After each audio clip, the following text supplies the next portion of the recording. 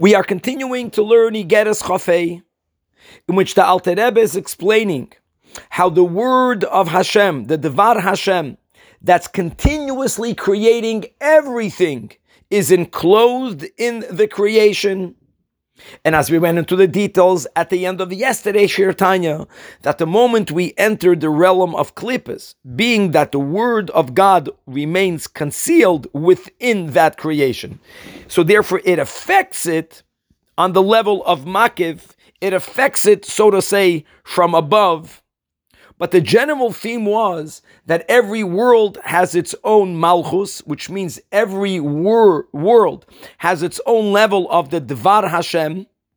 And indeed, that is what differentiates the world of Atzilus and the world of Bria, etc., etc. So today we are taking a step back and we're asking a fundamental, in Yiddish we call it a klotz kacha, which is a very strong question. It's strong because it's so simple. We say the statement, it's really a pasuk in Zechariah, it's incorporated in our prayers, that Hashem echad u'shmo echad, that God is one and His name is one. Now what's the meaning of the name of God? The Alter Rebbe is quoting from the Zohar, that the name of God is referring to the word of God.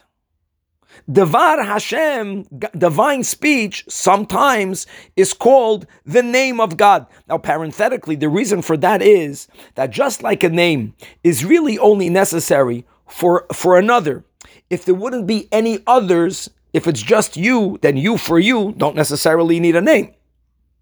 Similarly, speech is needed for another. If there aren't any others, well, you have your own thoughts, you have your feelings, you have your ideas, but speech is for the other.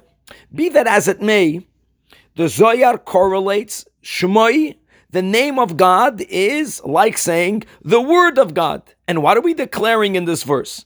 That God is one and the Devar Hashem is completely united with the oneness of God. So how can we come here and say that there are so many different levels of the Shekhinah?